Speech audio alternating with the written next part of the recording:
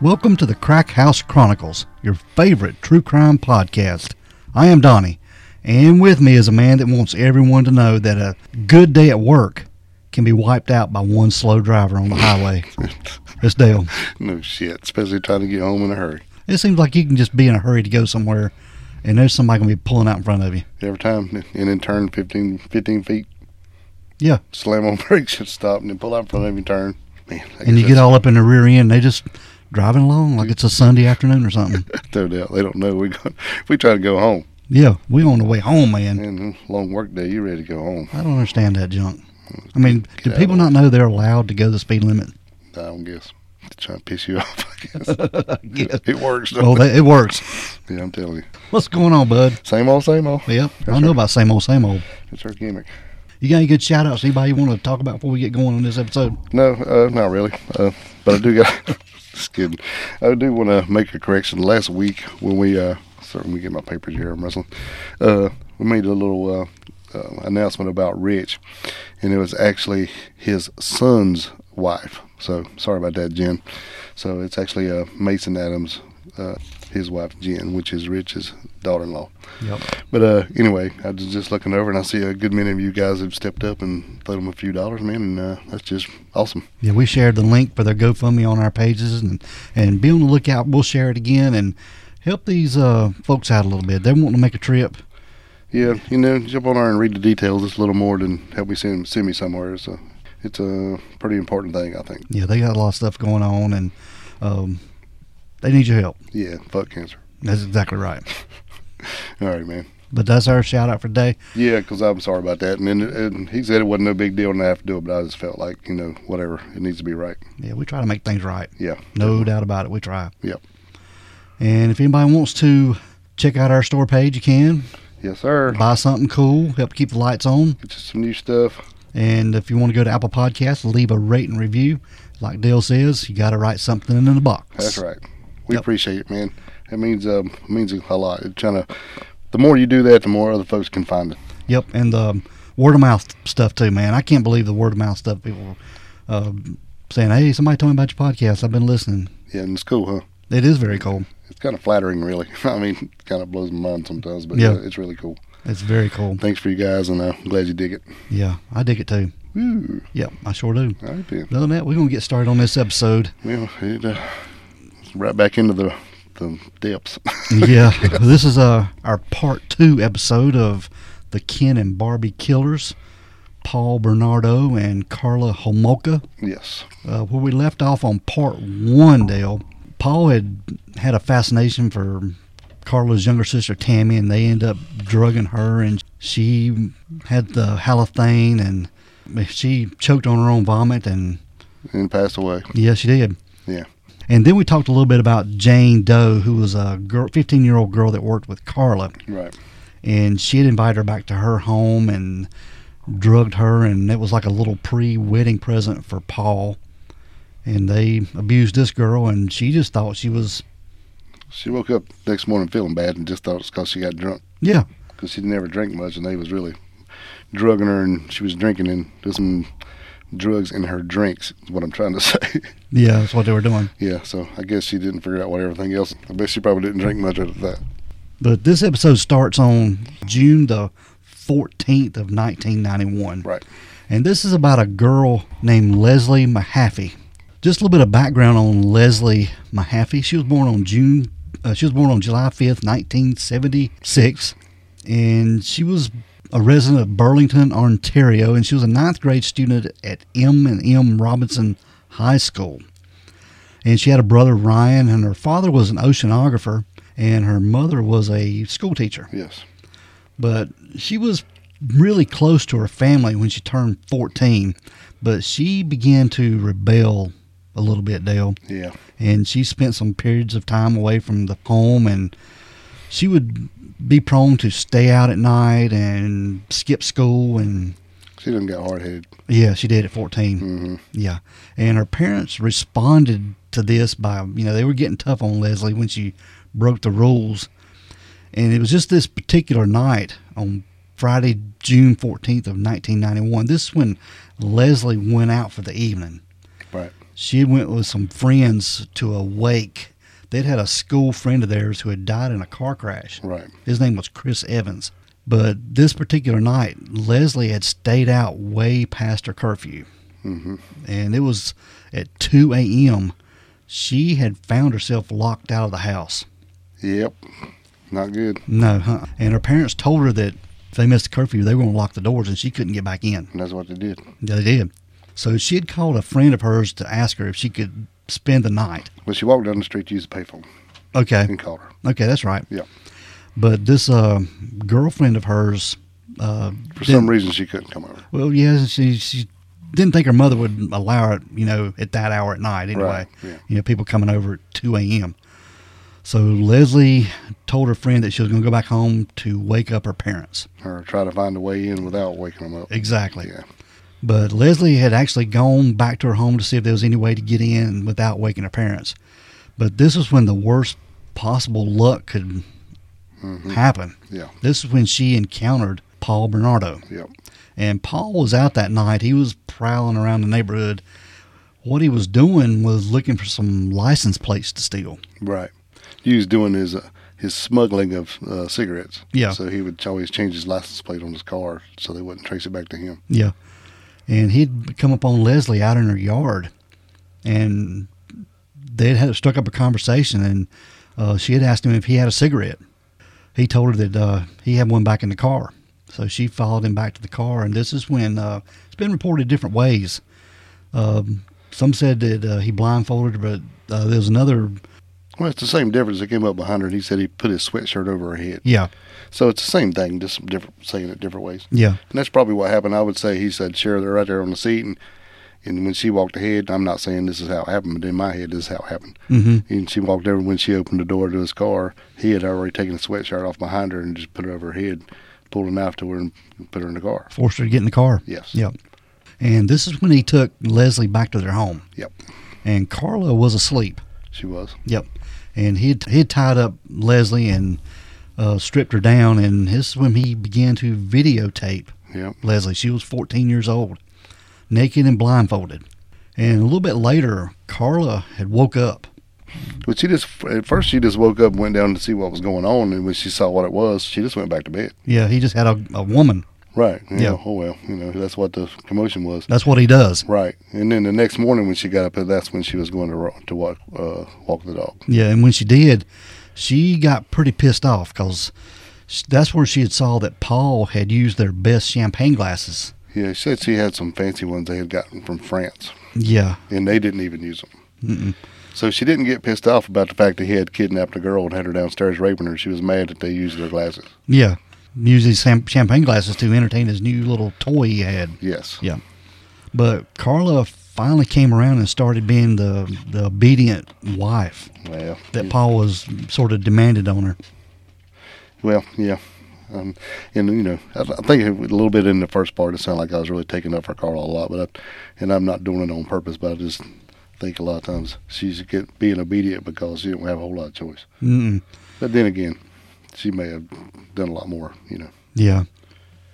I just didn't want to seem like I was taking up for her too much. I'm not trying to be, we try to be, unbiased here. Go each way. Just put it this way, Carla could have left at any moment. Yeah. Right. But I think her thing was that she wanted to please Paul and did not want to be without him. Right. And she wanted to keep him at all cost. Yeah. And make him happy. True. Yeah. So we're just putting that in there. Yeah. So all that mixed together. So, yeah, there's a lot. Yeah. But this is when Paul gave Carla specific instructions on how she should make love to Leslie. Mm. And he was trying to be he was quite the movie maker, wasn't he? Yeah, he was being a director for his movies. And to him, it was an important film because every moment had to be perfect for the videotape. Otherwise, he would pause and beat you into submission and then start again. Yep. Yeah. And he would video Carla doing things to Leslie, and which was kind of like a foreplay for him. And it's kind of like a prelude, he would call it. And after all that was done, Paul, that's when he went in for the rough stuff, while Carla held the camera. And he would do all kinds of things to Leslie, anal penetration. The rough stuff just escalated. Yeah, just not good. Not good at all.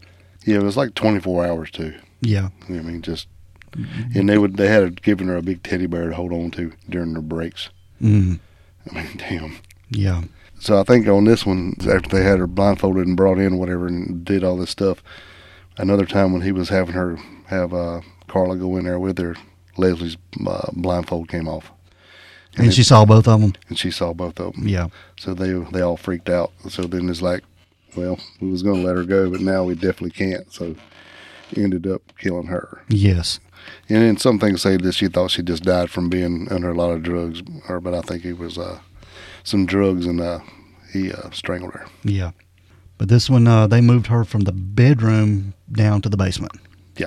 They had her in the basement, and they just went upstairs and got ready and got showered and got ready because that evening her parents were coming over for a Father's Day dinner. Yeah, that's why they had to move her to the basement. Yeah.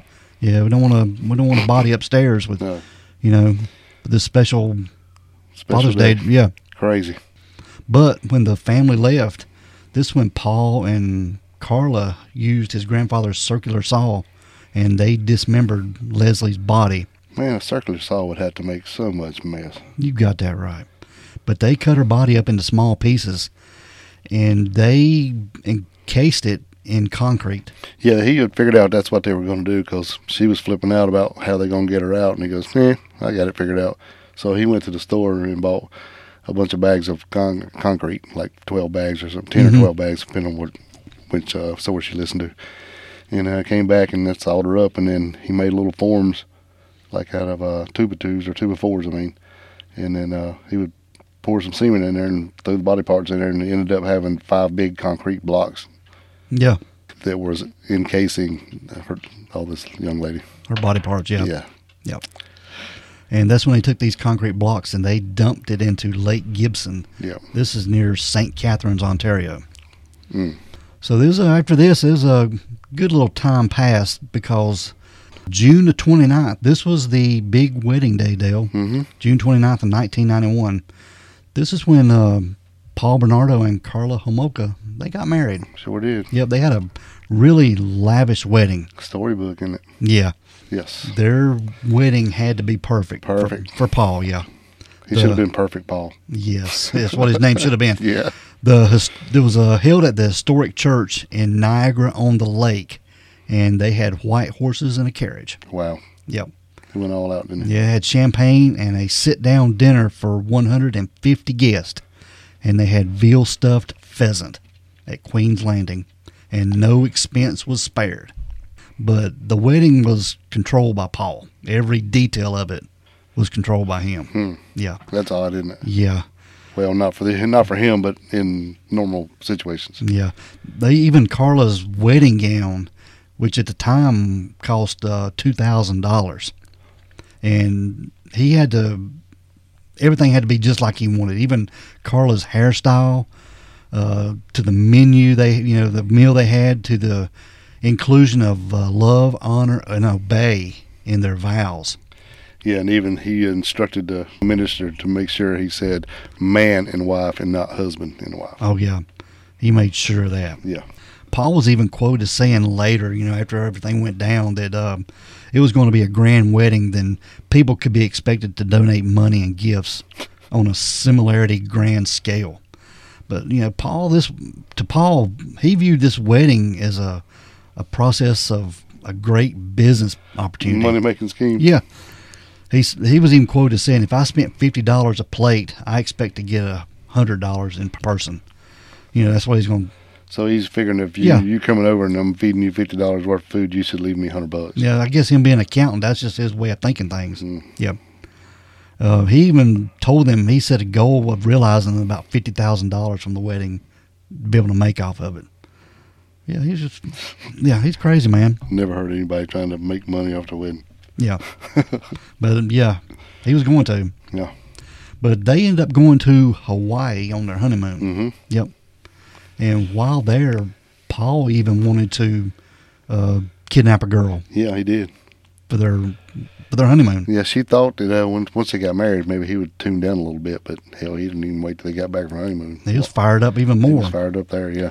But I think Carla had, made it to where they didn't kidnap anybody there. At least it didn't. It wasn't reported in Right. anything. And while they were there is when he finally admitted to her that he was the Scarborough rapist. Yeah, And she said, "This was the worst day of my life." yeah, Not to mention she's done killed these people, done all this raping and pillaging. But when he admitted to her on their honeymoon that he really was the rapist, it just was the worst thing. just ruined her life, didn't it? What the Her hell? sister done died, and then killed another girl, put her in block. Yeah. Sawed her up with Grandpa Saw. Oh, that's okay. Jeez, man. So far, what really has pissed her off is this. He had told her this while they was on their honeymoon, and they used her champagne glasses. Yeah. Dang, dude. Priorities, brother. Gotta have 'em. Gotta have them. Yep. But also, on the day they got married, on June the 29th of 1991, this is when Leslie Mahaffey's body was found on Yeah. their wedding day. Yeah, Michael Doucette and his son Michael Jr. was fishing. Yeah. And they was looking around and they seen some blocks down. It said that the water where they put this thing, it gets really clear, and then it goes up and down, you know, the level of the lake. Mm-hmm. And it was down, and they seen those things. And then they came back later, the dad and another guy, and said actually could see what it was. Yeah. Like a cement block with the calf and wasn't it the ankle? Yeah, foot sticking out of The it. foot sticking out of it. Yeah. Ooh, Man, it looked like the foot of a young girl. yes. Yeah. But like I said, this was in Lake Gibson near St. Catharines, Ontario. Right. So once they got back from their honeymoon, you walk in, and that's what everybody's talking about, and they're freaking out. Yeah. But they were able to identify Leslie's body from dental records. Her braces, yes. Yeah. She had something about some unique braces that she had. Yeah. Also helped. But they couldn't tell if she'd been molested or raped or anything like that, or how she had possibly died. They couldn't tell. Right. Yeah, like Dale said too, they didn't know if they found all the blocks or not either. They found a total of 5, but I'm not sure how many was actually thrown in. Yeah. You know, out of 12 bags of cement, he could have made a good many. And you'd think, you know, I don't know how big these blocks were and how much body part you can put in a block to carry. You know, it's To be able to pick it up. pretty damn heavy, yeah. Mm-hmm. That's probably why they wasn't far from the shore or wherever. Yeah, how would you do it? I mean, he would have to just throw it. Heave it and throw it in. Unless it was like a pier or something there. I don't know, you know. Yeah. And then hell, that don't look obvious, does it? Yeah. But they said they found them in pretty shallow water when they were canoeing and fishing. Right. And it being real clear, probably could just see it plain as day. Probably could. Can you imagine seeing something like that? Ooh, no. Mm-mm. So there's a little time passes. There were reports of rapes and different things after Leslie's disappearance and her death, but none of it's been pinned on Paul Right. at that point. So we're going to move just a little bit ahead to April 16th of 1992. Yes. And this is when a girl by the name of Kristen French, she was walking home from Holy Cross Secondary School. This is a Catholic school in St. Catharines. Yes. Well, they went out looking for a new Victim. quote-unquote sex slave. Yeah. And they didn't have to go far. They was driving around the roads, and then they saw her, and that's the one he wanted. So they just drove on by and then turned into the parking lot of the church up above her and waited for her to come by. Yeah, that's when Carla had asked him, how do you like that one there? And he got all excited. Yeah. Yeah. So we've got, that's the one. Yeah. Yeah, so when they pulled up into the parking lot, Carla got out a map, and she was standing there, you know, just kind of looking around, waiting. And when the girl walked up, she called her over and asked her if she could help her. And it being, you know, a lady, she didn't really think nothing about it. Well, I use that lady term. Being a woman, I guess she didn't think nothing about it. So she walked straight up to see if she could help her. And she had a map with her trying to find directions. Right, yeah. She asked for some assistance. And Yes. then when she went up there to help her, and when she had her attention on the map, Paul come up behind her with his knife and forced her into the front seat of the car. Yep. Yeah. So then she was in the front, and Carla was pulling her hair from the back seat once they got in the car to hold her down, and then took her off to back to the house. But this kidnapping was seen by several eyewitnesses. Well, yeah, they said that they seen her with 2 other people. Mm-hmm. But the thing is, they thought when they told them that they saw them, they said they were driving a Camaro. Yeah. And it turned out they went full bore on looking for this Camaro, even using billboards and some other stuff trying to find this Camaro. It was a tan Camaro, I think. Yeah, but the problem was it wasn't a Camaro. It was a gold Nissan. Yes. Yeah. But how they got those confused, I have no idea. I don't either. But when Kristen French went missing, it drew immediate attention to her family and friends. Yeah. And she was smart enough to kick off her shoe. Yeah. That's what we think. One of her shoes was in the parking lot, and I'm assuming that she was smart enough to kick it off. So when they come looking to see where she was, they notice the shoe's laying there. Yeah. So they know she's not just hiding somewhere or whatever.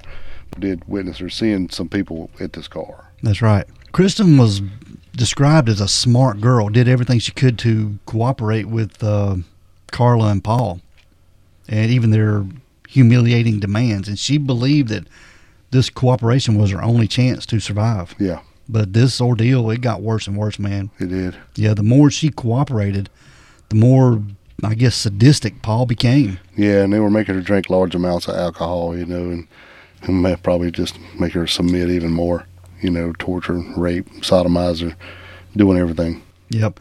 She was urinated on, defecated on. Man, it was just sick. It was some sick shit going on, dude. Yeah.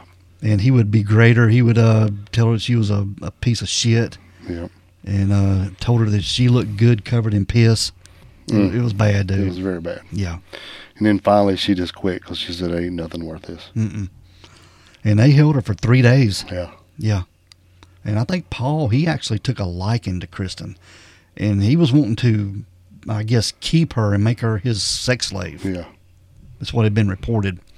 And I don't think Carla was taken to this too much, dude. Yeah, I think she probably got a little jealous when she figured out he was wanting to keep her for a while. Yeah. Wasn't like the rest of them, where he was done and over it. Yeah. But they did. They kept her for 3 days. And they would put her in front of the television, and she would see her family on TV begging for the captors to let her go. Yeah. Her dad's on TV crying. And, I mean, I can't even imagine, dude, the torture this girl went through. Yeah, and that's when, they, like I said, they was trying to make her do all this stuff, and then finally she just said to hell with it, and she said some things are just worth dying for, and I'm done. Yeah. I can't even imagine, man. Crazy. Sick people, man. Mm-hmm. But while Kristen was missing, her classmates and her teachers and friends at the Holy Cross Secondary School chose the green ribbon of hope as a symbol for their search. And the school community also gave the name to the Green Ribbon of Hope campaign, a national campaign continued by the Child Find of Canada. So it's a pretty big deal, dude. Yes, very much so. Yeah. Paul and Carla were videotaping themselves torturing and subjecting 15-year-old Kristen French to sexual humiliation, degradation, while forcing her to drink large amounts of alcohol, like you said. Mm-hmm. Yeah. And this is all over Easter weekend. Yeah. So, like you said before. Yeah, we were talking about this before we went on the air. All these major, I guess I won't say milestones, but all these major things that they did, like her sister was on Christmas. Yep. And then Kristen was on Father's Day. No, that was I'm sorry. Leslie. When Leslie was on Father's Day. Yeah. And then this one here is on Easter. So it's like the holiday killers. That's almost. crazy, man. Yeah, whether they meant it to be that way or not, I don't know. It's kind of odd, but I didn't even really think about it before till you mentioned it, and I was like, oh, wow. It is wild. But it had been reported that Paul went to get him something to eat. Right. And during that time, it had been reported that Carla had killed Kristen. Yeah, well, what the story was, he had left her this big rubber hammer to watch her. Yeah. And he was going to get him some food and stuff. But anyway, he said that Kristen was also, she had something bound around her neck, like some kind of leash or something. And she asked Carla if she would loosen it up a little bit. Now, this is what Carla said. If she would loosen it up a little bit so she could breathe better. And when she did, she tried to get away. And then she ended up choking herself to death with the thing around her neck. Well, his version of the story was that when he got home, she was dead, and Carla had beat her to death with a rubber hammer. Mm-hmm. So we don't really know which one's which. We just knew she was dead when he got back home. Yeah, that's bad. But they'd it's worse than that. They'd cut her off her hair off. Yeah, before. So apparently before, because they said that, they'd cut all her hair off. They washed her and cut her hair off. But later, and they said even in the autopsy that some of her hair was found in her own stomach. So she was forced to eat her own hair. Apparently. I mean, Yeah. how else would he get in there? Yeah, how would he get there? Yeah. So he had to mostly do that, I guess, when she was still living. And then once also the body had all the fingernails removed. Yeah. So their guess was, so in case there was skin or anything under the nails, it wouldn't be there. Yeah. But just don't mean. And I hope they took them off after she was passed away. I hope so too. But I don't mean to jump ahead too much. But when they was researching all this and doing their investigation on this, they did find that Kristen had torn part of the map off to help identify herself, that the one that Carla had Yeah. to help her, with the directions when they lured her into the car. Right. Yeah. She tried. Yep. And then put up with a lot of shit. Yep. But they had murdered Kristen French on April the 29th of 1992, and her naked body was found in a ditch along number 1 side road in North Burlington. Yeah, which was not really far from where they found the girl in the lake. Yeah, Leslie Yeah. Mahaffey, yep. But she was found on April the 30th of 1992. So it's almost a year later. Yeah. Sick, man. Very. But at this time, things between Paul and Carla were going downhill, dude. Yeah, and we talked about this earlier. We was thinking, because nobody ever really say anything about what's going on here, but we was talking about maybe with the death of Kristen may have been what really put him over the edge, being pissed off at her, because like we said, we thought maybe he had taken a liking to her, and then Carla didn't like that. So maybe when he went to go get the food, maybe she did kill her. Mm-hmm.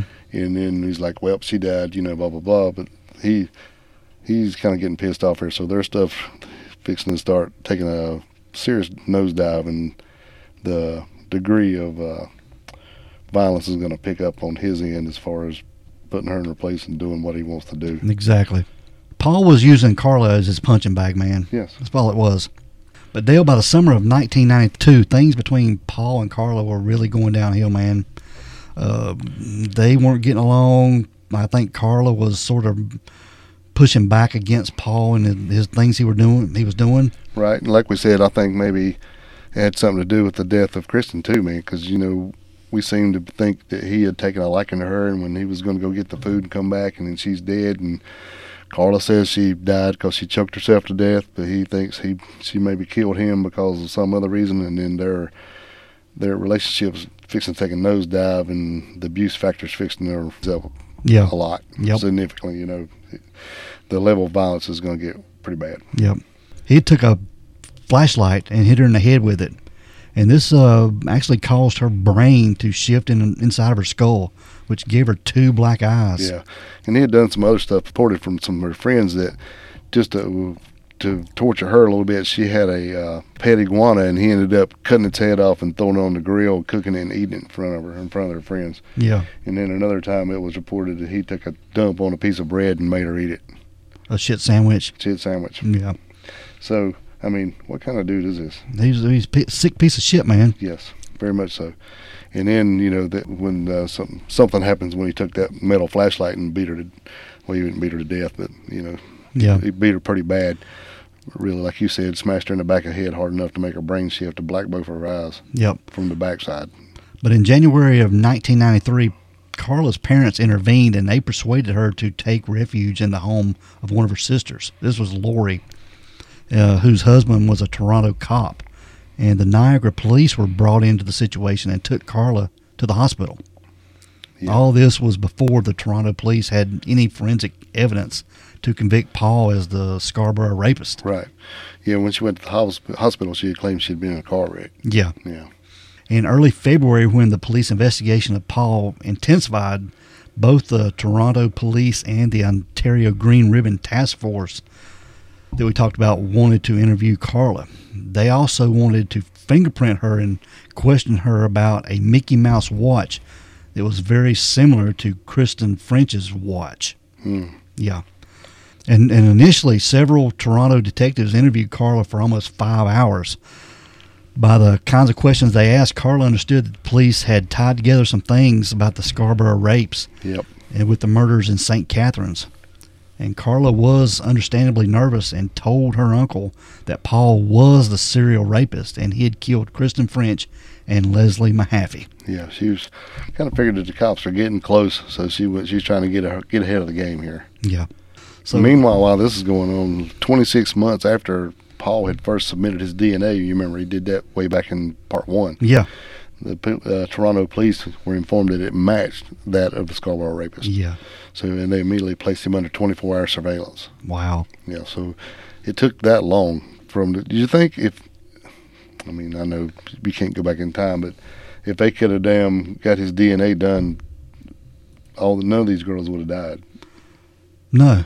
Because he gave it to them a long time ago. He offered it up, yeah. Yeah, but it took him so long, 2 years. 2 years, 2 years, 2 months to get it tested.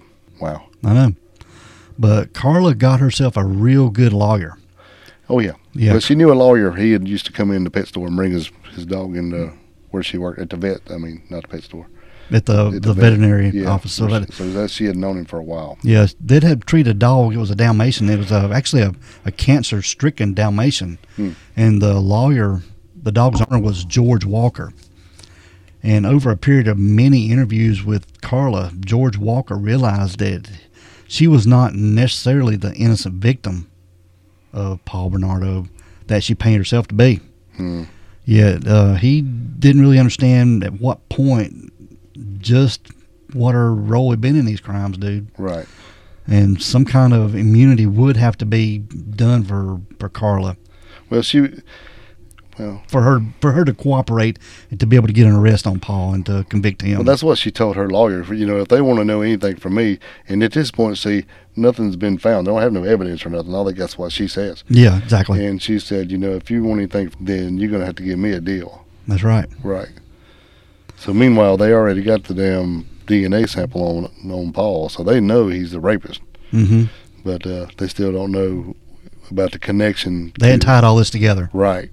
To Mahaffey and French. Yep. So in mid-February, Paul was arrested in conjunction with both the Scarborough rapes and the murders of Mahaffey and French. Right. But Carla was shocked and afraid. Well, she was terrified. Yeah. And then when they went and searched the house, they found a tape that had Jane Doe on it, but they didn't find nothing else.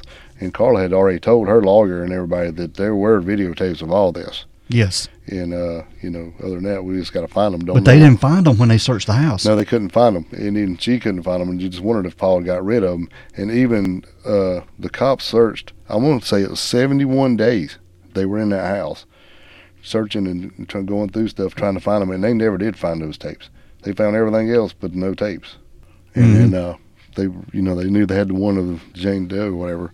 Well, once Paul hears that they found some tapes and finds out what's going on with her, he tells his lawyer where the other 6 tapes are. Yes. So he goes over to the house, and what they couldn't find in 70 days, he just walks right in and gets them. He had somewhere he had them hid in a light fixture in the bathroom. Now, depending on if you watch the movie, I don't know where it really was. Almost behind a medicine cabinet light, like in the wall. Yeah. And once they took the whole fixture out, and he could stick his hand up in there and get it. But, I don't know how much that it was in real life. I'm just saying on the movie, they changed everything to make it a little better, but yeah. So then, and he instructed his lawyer to do not watch those tapes, but go get them.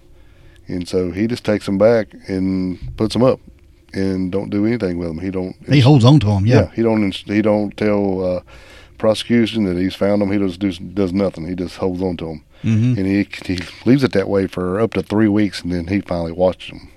Yeah. He goes against Paul's wishes and watches them, and then he wishes he didn't. Talking about how bad it was. Exactly. Yeah. So in exchange for this leniency, Carla would agree to tell the whole truth about her involvement in the crimes and everything she knew about them.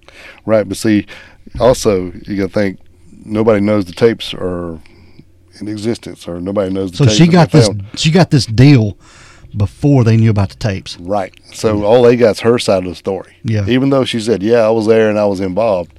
He was making me do this. He was making me do that. So you don't really know how bad it was until you actually see the tapes to see what she was actually doing. Mm-hmm. So at this point, nobody but the lawyer and Paul know that the tapes are safe. Exactly. And he ain't telling. But and once they do this, once the Crown there in Canada does this deal, there's no backing up on it. Right. Yeah, they stick to whatever they decide to do. Yeah. So Carla's locked in on this plea deal, dude. Right. Yeah. And she would receive a lesser sentence. Yes. In in trade for her testimony. Exactly. Which basically gave their plea bargain, gave her 12 years. I think 12 years for each of the girls. And then at this time, her sister was still an accident, so she didn't get anything for that. When they were to run concurrently, so all she had to serve was 12 years. Right. Yeah. Now, one thing I saw said she got 10 years for each of the two murdered girls and 2 years for her sister, but I don't know if that's right or not. Everything else I've seen is just she would receive 12 years for Leslie and Kristen, yeah. When she would have to serve 12 years, but she would be eligible for parole in 3. Yeah. But they were calling this the deal with the devil. Right. And that the Canadian government forbid anybody to report on this. And the public was not made aware of this deal. Mm-mm. Nobody knew. And they didn't tell anything about what was going on. Basically, they said that way Paul would have a fair trial, but also everybody was keeping it hush-hush on this end. Because people be flipping the hell out. Yeah. But at this time, Dale, this was a big trial going on in Canada. I mean, it was all over the news. It was all over the newspapers, magazines, everywhere. Yeah, that what I was talking about with the publication ban was imposed on Homolka's preliminary inquiry. Yeah. They applied for the ban, which is imposed on July 5th by Frances Kovacs of the Ontario Court of Justice. And through her lawyers, they supported the ban, of course. That's right.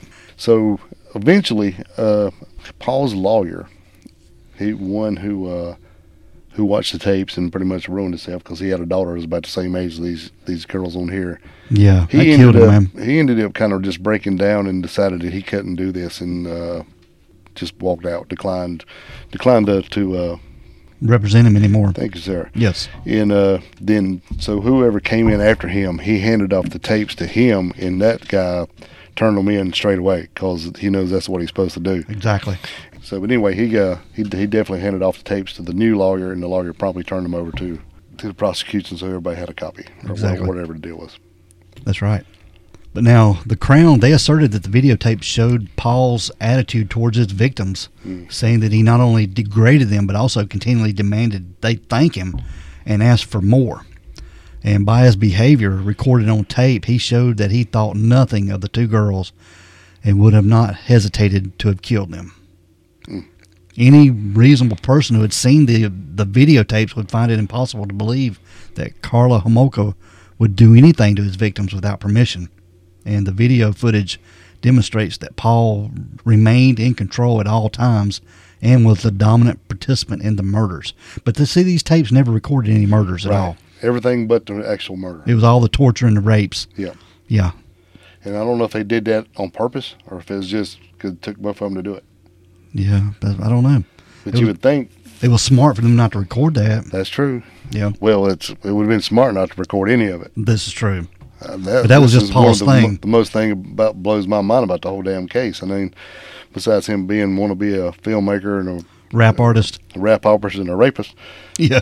I'm gonna do them all, So damn, but yeah, it kind of blows my mind that he would actually have been videotaping everything he did. Yeah. But the prosecution believed that Karla was guilty as a party to first-degree murder when Paul strangled them, which were permitted at the time. The videotapes were hidden from the authorities. Now, in February of 1994, this is when Karla divorced Paul Bernardo. Yeah. Yeah. On September 12th, 1994, John Rosen, who had replaced Mr. Murray as Paul Bernardo's defense counsel, he went in, he had turned the tapes over, of course, and then went back and they had taken the tapes in. He'd kept them about 2 weeks before he turned them in. That's right. And once he turned them over to the prosecution, they, I guess they had to look at them themselves and whatever. Then, anyway, these tapes were not allowed to be shown to the spectators in court. Only the audio was going to be available to them. So what they did is they took monitors and turned the monitors toward the jury and the court officials, and they watched the films as the people in the court could only hear. Which, I don't know which one's worse. I don't know either, man. Can you imagine? Right. And so, and Bernardo, he had always claimed that while he raped and tortured Leslie Mahaffey and Kristen French, Homolka had actually killed him. And after the videotape's been found, rumors spread that Homolka was an active participant in all these crimes. The public grew pretty pissed off as the extent of Homolka's role was really exposed, especially after she had already got the plea deal. So now that the tapes are in, people are actually seeing what she's really doing in the videos, and everybody's getting pissed off. Because they're like, she only got 12 years and she's doing just as much as him. It doesn't really make sense here. Yeah. But, all they're seeing is what he directed, as far as I'm concerned. Yeah, and they're actually showing her at times as a willing participant. Right. Yeah. Oh, yeah. And, I'm not saying that she was always forced to do everything in there either, so I'm not taking up for her. Yeah, I'm going down that road again. She could have left any time. Yeah. Yeah. She might not like the consequences, but she still could have. Exactly. Right. So on September 1st of 1995, Bernardo was convicted on a number of offenses. Yes. Including 2 first-degree murders, 2 aggravated sexual assaults. He was sentenced to life in prison without parole for at least 25 years. He was designated as a dangerous offender, making him unlikely to ever be released. Yeah, he probably won't get out. Right. So even after he can get out, even after 25 years in Canada, him being designated as a dangerous offender makes it probably not going to happen. Yes. And then she only got 12 years, and she's done. He also got convicted of degradation of a human corpse for sawing that girl up. So all that added together, so he probably not getting out. Plus, if you think about it, even if he was to get out of these, they could still drop those, 47 rapes or whatever that they know he did from the DNA. So he really I don't see he's ever got a chance of getting out. No.